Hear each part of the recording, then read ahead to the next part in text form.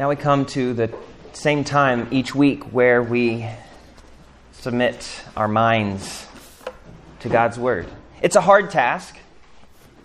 It requires concentration, but it is good. God's Word refines us, and God's Word opens our eyes to see the truth, and God, by His Spirit, makes us able to understand and receive these things. So before we open our Bibles to Mark 14, let's pray that the Spirit of God would be with us. Gracious God, thank you for these words of life. These words that tell about life, the life that Jesus Christ has won, that death has been conquered, and these words that bring life to our dead souls. Would you, by your Spirit, be with us, awaken us once again to understand these truths as we are naturally stuck in our natural understandings and cannot understand spiritual things. We need you. We come humbly and expectantly, asking that your Spirit would do much work here. In Jesus' name we pray. Amen. Open with me in your Bibles to Mark chapter 14.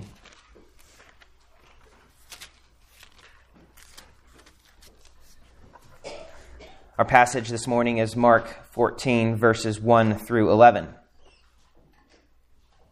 In this passage, there's a plot to kill Jesus, and then there's preparation for his burial. Let's hear now these words about death that are indeed words of life. Mark chapter 14, verses 1 through 11. Hear the word of God.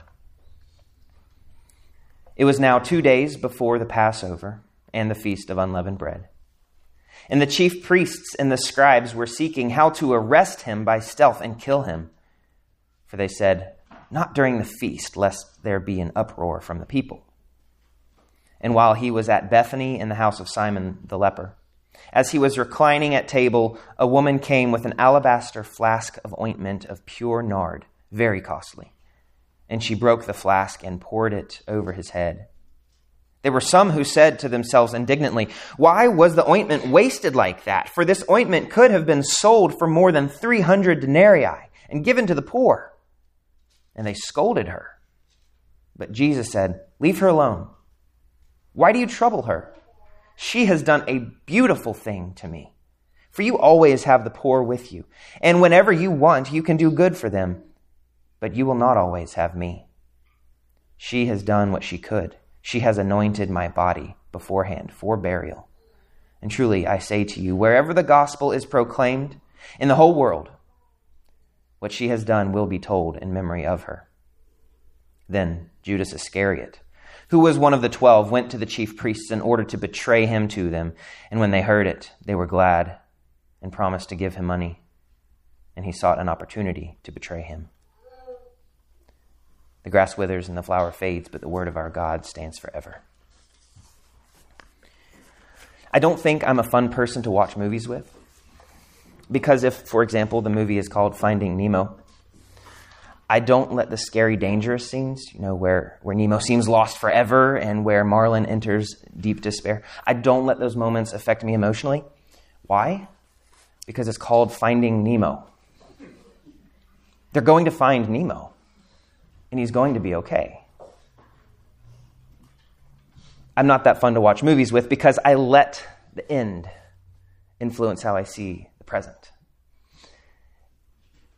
I read the ending into every scene. In our passage today, we have to do that. We have to read the ending into the scene where we find ourselves. Jesus is, once again, the protagonist.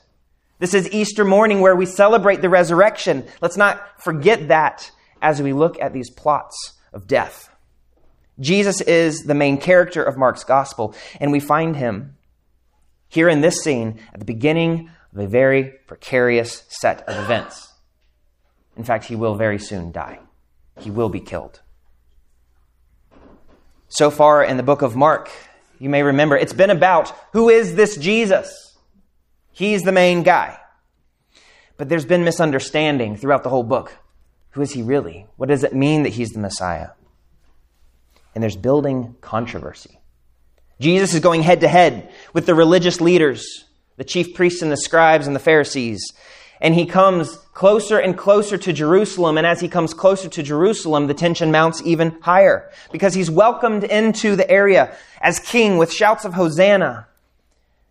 And then he judges the temple immediately by turning over the tables and purifying it. And so he heightens the tension with the religious leaders even further. And then he foretold of his coming, when he will come in complete judgment against the temple and the whole system, corrupt system there in Jerusalem. And he has told how he will come in judgment against the whole world and of his enthronement and all divine power in heaven. That's the way the plot has been going. And now we enter a very dark scene. As we look at this scene today, we're going to look at it in 4 parts. We'll look at the Passover. We'll look at the plot to kill. We'll look at the preparation for burial. And then lastly, the promise of proclamation. The Passover, the plot to kill, the preparation for burial, and the promise of proclamation. Let's look first at the Passover. Our passage opens with this phrase, "It was now 2 days before the Passover and the Feast of Unleavened Bread." This is important. Mark doesn't put extraneous details in his book, not often. As an introductory phrase, it is important. Because you'll know the Passover. You may remember it is a reference to the Old Testament event where the Israelites, as they were about to be freed from Egypt, were commanded to take the blood of a lamb, a spotless firstborn lamb, and paint the blood over their doorposts so that as the angel of death passed through, he would pass over those houses that are covered with blood. That's the context. That's what's in these people's minds as they come to the Feast of Unleavened Bread and the Passover.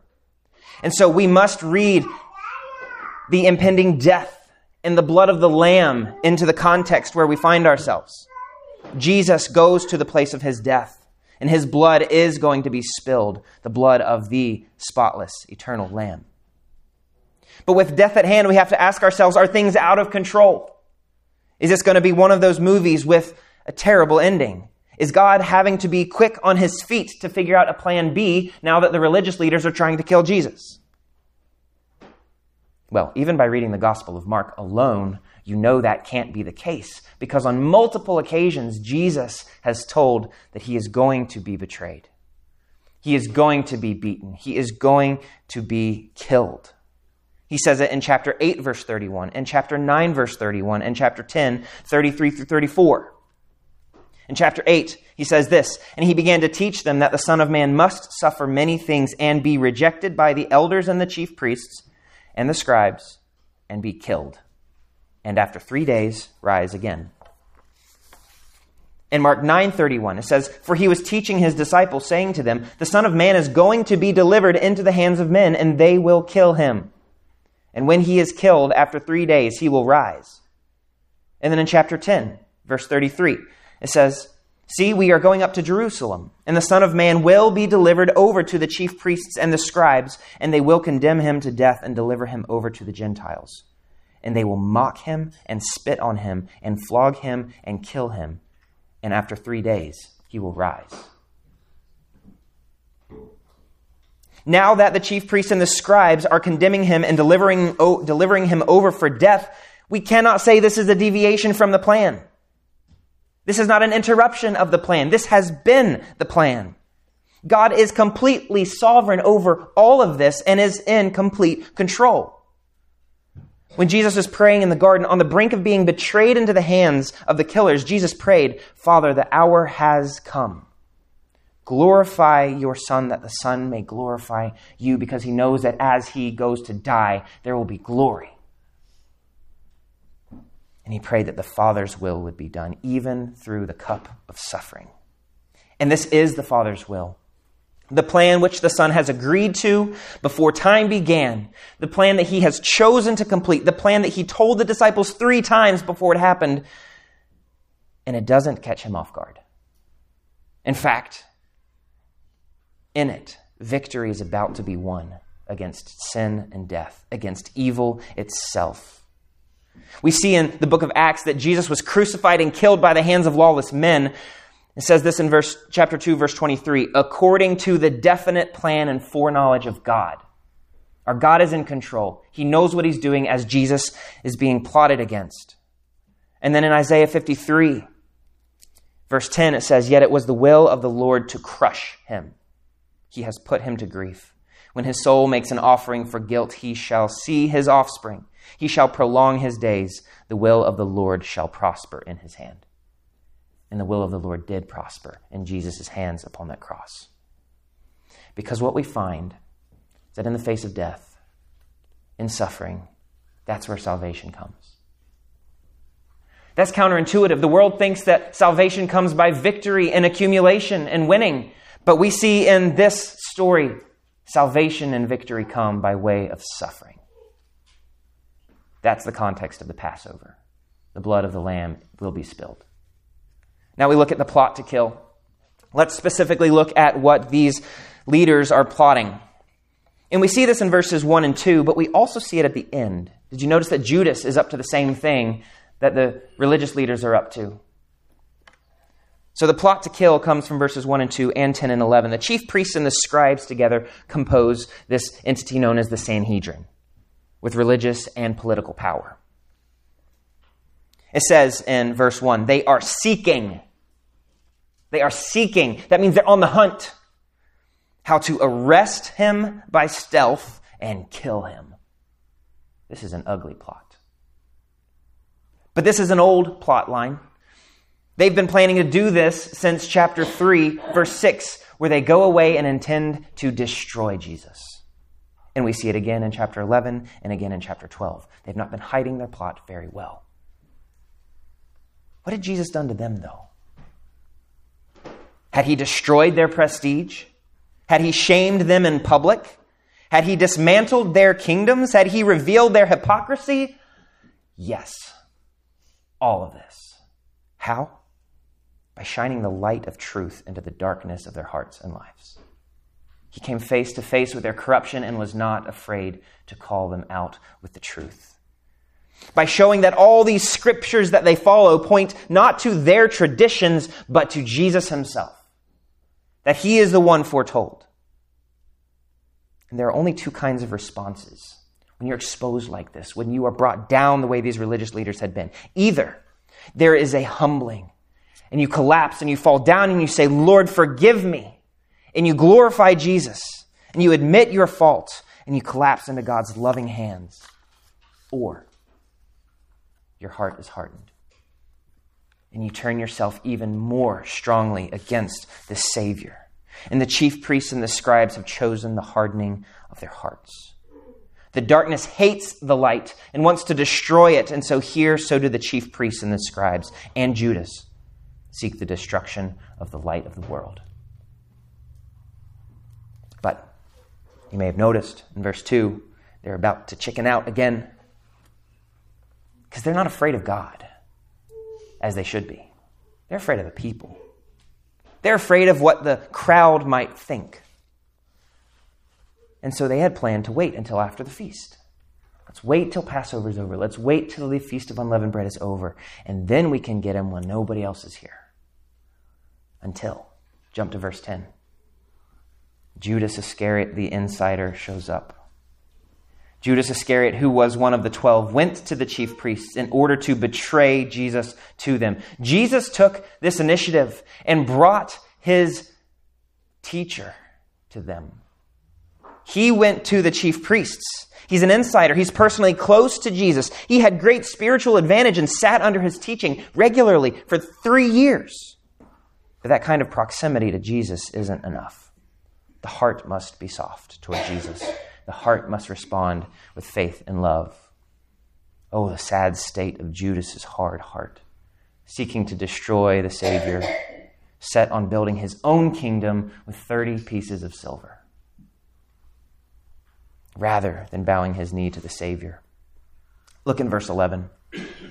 It says, and he sought an opportunity to betray him. He sought. That's the same word as the chief priests and scribes were seeking Jesus to arrest him. Judas so sought to betray Jesus. These two parties are in it together, and so we start to see there is, again here, a very technical term here, a sandwich structure in our text. It starts with the plot, it ends with the plot, and in between there's this story that contrasts the plot on either end. And so as the chief priests and the scribes are seeking to arrest Jesus and kill him, so Judas at the end is seeking an opportunity to betray him. There are our bookends. Judas and the chief priests and the scribes are participating in premeditated betrayal and murder. They do it for selfish, short-term gain, Judas especially for money. And you know, every time in the book of Mark that money is mentioned, if not every time, it's almost every time, the money is mentioned or denarius is mentioned, it's always cast in a negative light because it's showing that there's a tension between worshiping money and worshiping God. And those who worship money do not submit fully to God. Or if they worship money, they don't submit at all to God. And Judas is the ultimate example of that. And now that Judas is in on it, the Sanhedrin is glad, we see in verse 11, and they become willing to go ahead and move up the date. All right, fine, let's do it. If Judas is in on it, we'll do it now. And so they do. With that insider help, they're trying to avoid the crowd's displeasure, and Judas then is able to take them to him at night when nobody else is around to try to avoid the crowd's displeasure. In this plot that opens and closes our passage today, we see two things. First of all, in the religious leaders, there is this obsession with what other people think. And in Judas, there is an obsession with accumulating wealth. And in both, there are hard hearts against Jesus. This forces us to examine our hearts. Are we plotters too? Or do we bow to Jesus? Do you bend to whatever people think? Do you serve man's approval? Do you worry more about what other people think than you do about what is right and what would please our God? Or do you serve wealth? Do you bow and bend to whatever will get you more money and more prestige? We're about to turn our attention to the preparation for burial in verses 3 through 9. And we're going to see here a nameless woman. She's named in other Gospels as Mary, but Mark intentionally leaves her without a name to contrast. You have a named insider personally close to Jesus, Judas Iscariot, and you have the chief priests and the scribes, the religious leaders, the ones that you would expect to see Jesus for who he is. And then you've got this nameless woman. And who gets it? It's the nameless woman. And so are we, the nameless ones, invited to see who Jesus is. And she neither cares what people think, nor does she care about accumulating money, but she pours it all out for Jesus. So let's turn now to the preparation for burial. There's a change of scene here in verse 3. Mark's again inserting this story in the middle of another story. And so the scene here is at Bethany in the house of Simon the leper. Simon the leper is probably what he was known as, almost certainly not a leper anymore, healed perhaps by Jesus. And so they gather at his house with the disciples at Bethany on the other side of the Mount of Olives. Some think that this story actually happened a week earlier, and Mark put it here to contrast the heart of the chief priests and scribes and Judas. It's very possible because we know Jesus stopped in Bethany on his way up to Jerusalem. But it's sandwiched right here to contrast the depth of her devotion. Rather than seeking passionately and obsessively to dishonor him or to kill him, she is seeking passionately and obsessively to honor him.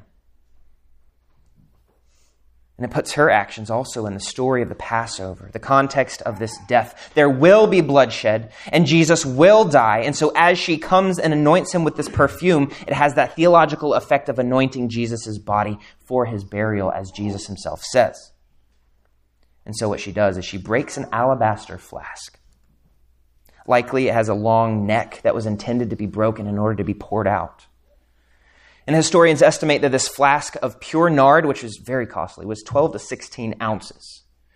I'm not well acquainted with perfume bottles, but what I do know is that most of ours in this society are just an ounce or two or three. 12 to 16 ounces of this pure nard. This is an Indian oil. This is a perfume made out of a root of a plant from India. It's very costly, very expensive. The text tells us it's worth 300 denarii. That is 300 days' worth of work. That is over a year's worth of wages. And so she pours it out over his physical body. Pours it out on his human body, over his head, Mark tells us. This is a sweet act of extravagant devotion. Jesus calls it beautiful. You know, the next time the precious head of the Savior is mentioned, next chapter, he says, and they were striking his head with a reed and spitting on him and kneeling down and mocking homage to him. There's a difference in how the head of the Savior is treated here versus those around her. And it may be that this woman alone understands that the way to life is through this suffering Savior. Her devotion is set on Jesus Christ alone, even as the dying Savior who is about to be killed as a criminal.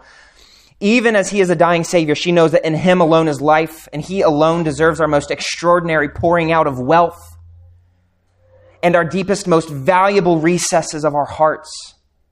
And loving him and serving him is more valuable than any religious or charitable act that we could engage in. Jesus says that she is anointing him for burial in verse 8. Because he's going to die. And he's going to be buried with haste. And we have no indication later that anybody else had prepared his body properly for burial. So here, his body is prepared. The last honor he receives from a nameless outsider. We'd expect the religious leaders and the inner circle disciples to be the ones to honor him, but they don't. The disciples haven't yet even understood what this woman understands. They don't understand the predictions that Jesus has made of his death. So we shouldn't be surprised that even the disciples miss the importance here, and they speak up against her. They say, "What are you doing? That's tens of thousands of dollars worth of perfume that you're wasting on this man's head." And so what they've done is they've shown that they too are stuck in those two bookend errors. They care a lot about what people think. Because here at the time of the Passover, it was normal for people to make large offerings for the poor. And so they're saying, oh, that would have been such a great offering if we had sold that and given to the poor. What great alms could we have given? They care about doing the right religious thing, and they want to look good. We also know that Judas was the one who was behind this. And so they're not just guilty of trying to impress what other people think, but also they care about hoarding wealth dishonestly because Judas was the treasurer of the disciples. And we're told in John's gospel that it was Judas who said this. It was Judas who said he wanted to sell and give it to the poor, but we know that Judas does not care about the poor, but about his own kingdom. And so Jesus responds to these disciples. He says, don't bother her. Leave her alone. Why do you trouble her? And he's defending her because he's showing that there is a priority here. She is showing eternal devotion to him, and that is more important than any single act of charity. Jesus is not saying don't help the poor. He says the poor you will always have. You can and should care for them. Because I can tell you lots of other passages where Jesus encourages and commands care for the poor. Mark 10:21, Matthew 5:3, Matthew 6:2-4, Matthew 19:21, Luke 6, in a couple places, Luke 21 and John 13, just to name a few. Jesus cares about helping the poor, but here he says there's something more important, and it's devotion to him. More foundational than doing good is bowing to Jesus. Because in him, the crucified Savior, our sins are placed on his shoulders, and the wrath that we deserve for our sins is appeased, and the power of sin and death is removed from us. And none of those things come from helping the poor. There will always be a chance to respond properly, but first, you must see Jesus properly. And Jesus says, after all, I'm not going to be with them much longer. He says, I'm going away. If you knew that a loved one were dying this weekend, priorities change. Nothing else really matters. You can cancel all those other plans. You would cherish and pour out lavishly upon them gifts and time and words of love. Like this woman, you give your very best. Jesus says in verse 7, but you will not always have me. You know, even though the disciples preferred to sell the flask, to look good and accumulate some money, Jesus still lovingly offers himself for them. In fact, before he even dies, he offers them his body again. He says here in just a few verses in chapter 14, he says this, take, this is my body, which is broken for you. Jesus is talking about his body twice in this chapter. That seems strange. But he's showing that in his body, where he dies, he offers life. Even to the dense, fickle disciples, he says, partake of this and live. Oh, that we too would respond to the body of Christ given for us as this valuable, or as this woman did, as a valuable treasure. That we would pour out our most valuable treasures that the world can offer with gratitude beyond words. That's the preparation for burial, an act of worship. Now we look at the promise of proclamation. Verse 9. Verse 9 is one of those flyover verses. You just keep reading and you get through it and you say, okay, let's keep going. But I think verse 9 is the most hopeful. Because although death is imminent and the murder plot is set in motion and they're about to betray and arrest and kill Jesus and the rest of the book is given to that, Jesus says there's going to be good news. In chapter 14, verse 9, it says, and truly I say to you, there's again Jesus' phrase that introduces a very important statement. He says, and truly I say to you, wherever the gospel is proclaimed in the whole world, what she has done will be told in memory of her. What gospel? Gospel means good news. What good news is going to go out if he's going to die? What is there left to tell? First of all, Jesus knew precisely that this story was going to be recorded in Scripture. So he says, wherever the gospel is told, this will be told in memory of her. And that's why it's recorded here in our Bible. Because Jesus was the author of Scripture by his Spirit. He was the one who promised he was going to send the Spirit so that these very people who witnessed this might write down these stories accurately. And so Jesus was in control of all that. So you see his sovereignty again. But also, we can't forget last chapter. Because in the last chapter, Jesus promised he was going to come in judgment over the temple. And he promised he was going to come in judgment over the whole world. How is that going to be if he's going to die? No, there is good news. And it does include him coming in judgment. And his death itself is good news. Because when Jesus died, that is the only sacrifice that could ever pay for sin. All those, the blood of bulls and goats from the Old Testament, that never paid for sin. You can't even pay for the sin of somebody else because you're sinful. None of us can pay for one another's sins, but Jesus, who was perfect, who was God as man, he died perfectly. The spotless lamb to take away the sin of the world. And this gospel, this good news makes no sense to the world. Paul tells us, for the word of the cross is folly to those who are perishing, but to us who are being saved, it is the power of God. This is the news that saves. This is the truth that brings life. Paul also says, for our sake, he made him to be sin who knew no sin, so that in him we might become the righteousness of God. And he also says in Galatians 3, Christ redeemed us from the curse of the law by becoming a curse for us. For it is written, cursed is everyone who's hanged on a tree. Jesus is about to die, and it's good news for those who are in Christ. Because he was pierced for our transgressions. He was crushed for our iniquities, and upon him was the chastisement that brought us peace.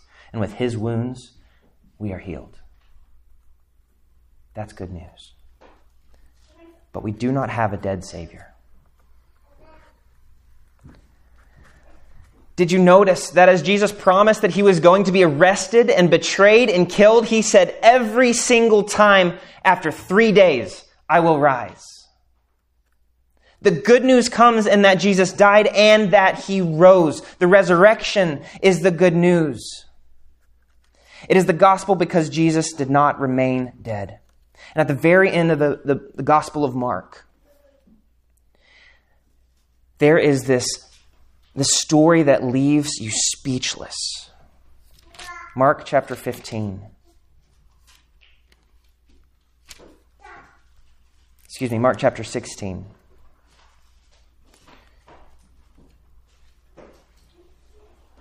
Verse 1. When the Sabbath was past, Mary Magdalene, Mary the mother of James, and Salome bought spices so that they might go and anoint him. So here they come to prepare him for burial after the fact. And very early on the first day of the week when the sun had risen, they went to the tomb. And they were saying to one another, "Who will roll away the stone for us from the entrance of the tomb?" And looking up, they saw that the stone had been rolled back. It was very large. And entering the tomb, they saw a young man sitting on the right side, dressed in a white robe, and they were alarmed. And he said to them, "Do not be alarmed. You seek Jesus of Nazareth, who was crucified. He has risen. He is not here. See the place where they laid him. But go, tell his disciples and Peter that he is going before you to Galilee. There you will see him just as he told you." And listen to how the story ends in verse 8. And they went out and fled from the tomb, for trembling and astonishment had seized them. And they said nothing to anyone, for they were afraid. In the face of a resurrection, what's the proper response? The good news is that the Savior is alive and that all who are in him will also likewise rise from the dead. If Jesus did not rise from the dead, if he were still in the tomb, all of this that we do is useless. Paul also says, if Christ had not been raised, your faith is futile and you are still in your sins. He would have been just another prophet or a religious guru who died unable to pay for the sins of anyone, even his own, were he not perfectly human and perfectly God. And there would be no power in his death to save anyone if he had remained in the grave, because sin would have won. But because he was raised, so was the sacrifice for sin validated and the pouring out of righteousness upon believers confirmed and the power of God over death accomplished and salvation secured. And when Jesus was raised, he became the fountain of life for anyone who believes in him. In Christ shall all be made alive. You know, these words are important. The words that lead up to his death. Jesus was sought and betrayed and arrested and killed. These are the very words used of John the Baptist. He was sought and betrayed and arrested and killed. And he was the forerunner for Christ to prepare the way. Jesus is the true fulfillment of these Old Testament promises, but these are also the words used of those who follow Jesus. Betrayed and killed. Jesus had just said in Mark chapter 13, "Be on your guard, for they're going to deliver you over to councils. And you will be beaten in synagogues, and you will stand before governors and kings for my sake, and they will bring you to trial and deliver you over. They will betray you, and you will be hated by all for my name's sake." That's the promise for those who follow Jesus. To be set against the world, for the world to hate us. But as goes the head, Jesus Christ, so goes the body, his followers. They will seek to kill us. They will hate us as they hated Jesus. But just as Jesus rose from the dead, so will all of us who are in Christ rise from the dead. Because as goes the head, so goes the body. Those who are united to Christ in faith will suffer, yes, but they will also be resurrected in that same power of God and will ascend to glory and righteousness that is not their own. If grief is burdening you, if you are facing death, there is hope beyond the grave if you trust in Jesus. If sin seems to be killing you, or if it is killing you because you've not yet trusted Christ, let the resurrection power of Christ conquer that enemy for you by turning away from your own power and turning to Jesus. If guilt is weighing you down, let the power of life purge that power of death from your soul. If the brokenness of medical or relational sickness are plaguing you, see that life in Christ will heal all wounds. If the world seeks to take your life, you will be raised by Christ in glorious life when he comes again. If you're ready to be freed from this world and its demands to be rich, to be attractive, to be impressive, then turn your eyes upon Jesus. Find life in him. Though your body may die, you will rise with him in eternal life, both body and soul. And when we get there, I look forward to finding this unnamed woman and asking her the miracle that God had worked in her heart. A love for a death-bound Savior when nobody else got it. How her heart was overflowing with love for and trust in her Savior in this moment. Indeed, there will only be tales of how wonderful our Savior is when we reach that happy place. Hers and millions more. And even for you and me, as seemingly insignificant, unnamed people, we too can find life in the Savior who was killed and raised. For he has conquered death once and for all, and there's no other name given by which we must be saved. Jesus Christ, the sufferer and the killed, but the raised and living one. Rest in him. Receive that offer of life. Let him be the one who paid for your sins. The one who appeased God's wrath for you. And trust that risen Savior anew today. Let's pray.